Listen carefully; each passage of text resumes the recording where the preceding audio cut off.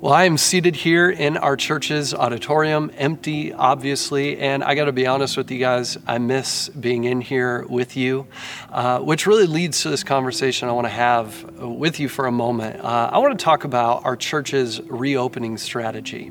Our leadership has been in conversation for the last few weeks about what it might look like for us as a church to begin to gather again.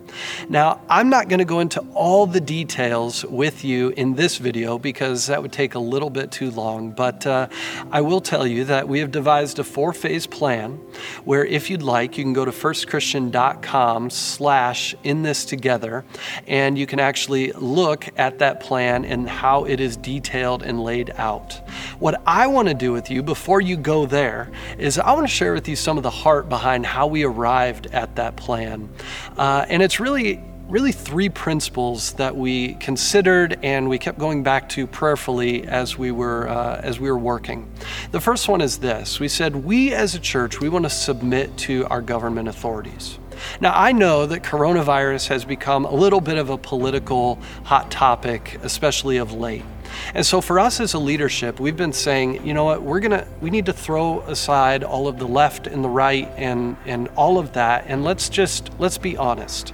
None of us, whether elders or the lead team or executive team here at FCC, are experts when it comes to disease or how viruses spread. And so we've felt like the wisest thing that we can do is to lean into what our state leaders are saying, what health experts are saying, and just trust that they know what they're doing. And so again, some of you are going to push back and you say, well, I don't know if they can be trusted.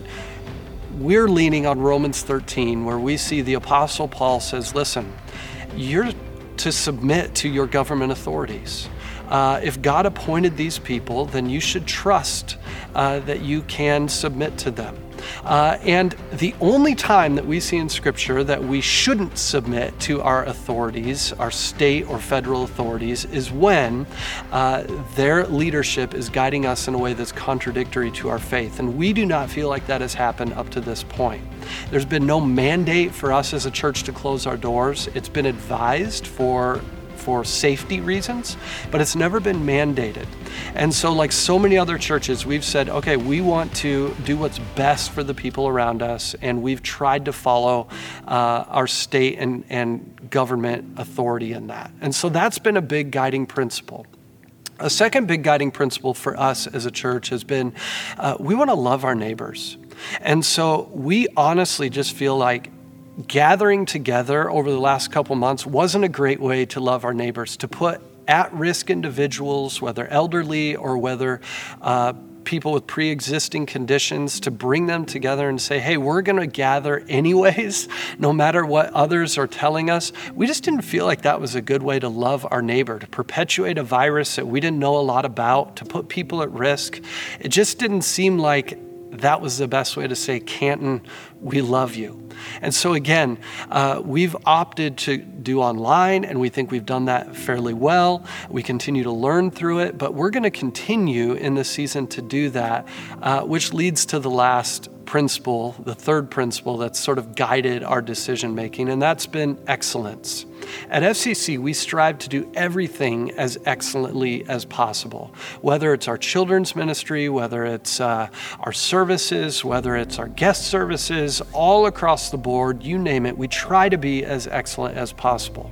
Now, let me ask you this question. If we were to sort of reopen next week and we had all of these guidelines that are being laid out to us and advised to us, where we had to hand out masks as people came in and everyone had to have a 6-foot bubble around them, and we had to block off every other row in the auditorium, and we couldn't allow people to sing because of germs could be spread easier that way. We had to dismiss by rows afterwards, and you can just imagine all the other things that have to be considered in reopening right now.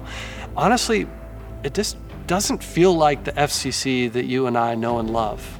It feels kind of cold. And so we've just said, you know what, if we can continue to do online in this season, and it means that we have to hold off on meeting together for just a little bit longer, but when we come back, we can come back in a more normal setting. Let's opt for that. Now, I will say this, and when you go and you look at the strategy that we've laid out at firstchristian.com/inthistogether, when you go and you look at that plan, it is a little bit fluid because everything in this season has been fluid. And so if we begin to see, okay, it might be like 9 months before we can meet in person together, well, we're not going to do that.